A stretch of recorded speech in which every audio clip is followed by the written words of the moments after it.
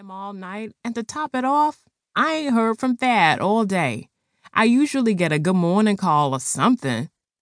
I guess he out chasing that mean green. I swear I thought Thad would have had me out of these fucking projects by now. We've been dating 6 months now, and he hasn't once mentioned us moving in together. What more can a bitch do? I tell you what, if he don't hurry up and do something, his ass is history, Jerica complained to her best friend Dana as they sat on the stoop outside her apartment building. Jerica lived on the east side of the Bronx with her mother and 14-year-old sister Pam. They lived off government funds in subsidized housing. Jerica was embarrassed by the way they lived, and she dreamed of becoming rich and moving far away from the Bronx. At 19, she didn't have any ambition or drive to work for wealth, but her hopes were that she would find a rich man and he would take care of her.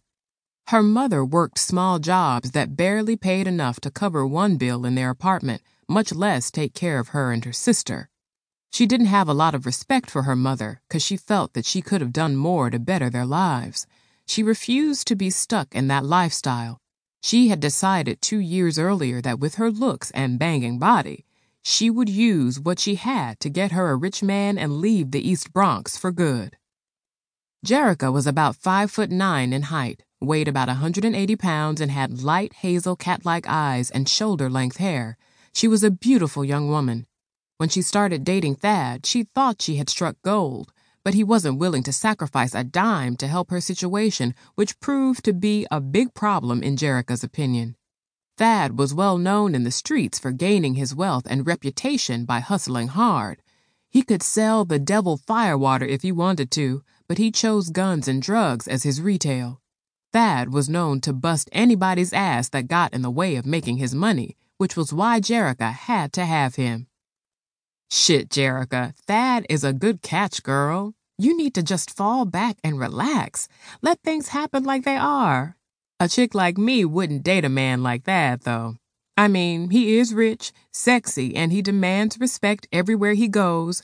But he isn't my type. But he seems to be exactly what you are looking for. Hell, fuck around and someone else will have him as their boo thing. Don't lose that man, Dana said, laughing. Whatever, bitch. Being with me and getting this good, he ain't gonna want nobody after me, Jerica said, laughing as she touched her ass and danced in a circle. Y'all sluts ain't talking about shit, Stephanie said as she and Farrah walked up. Where the hell y'all coming from? Jerica asked. We went to the mall to get Travis a pair of shoes, Farrah answered. Where is my little man at anyway? Dana asked. Girl, he gone with his crazy-ass daddy. He picked him up this morning and gave me $140 to buy him a pair of Nikes, Farrah said. Damn, $140? That 5-year-old boy's shoes cost more than 2 outfits of mine put together, Dana said in a shocked voice. Stephanie started laughing as she spoke. She didn't spend no more than $60 on his shoes, and she spent the rest on a pair of baby fat jeans for herself. And if you would get to know Keith, you would be able to buy whatever you want, Dana. You know that man wants you. Dana shook her head. If I can't afford it, I don't need it. I refuse to use a man simply for their money. I can make and get my own money. Suit yourself, 'cause my man gon' pay to lay, you feel me? Each girl except for Dana did a high five in the air. Oh, before I get sidetracked, have you heard from Thad today, Jerica? Farrah asked.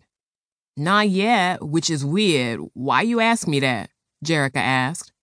Well, when Larry picked Travis up this morning, he told me that Thad had gotten into an altercation last night with this nigga named Zach, and Thad shot his ass. I don't think Zach died, but Thad is locked up for assault with a deadly weapon inflicting serious injury.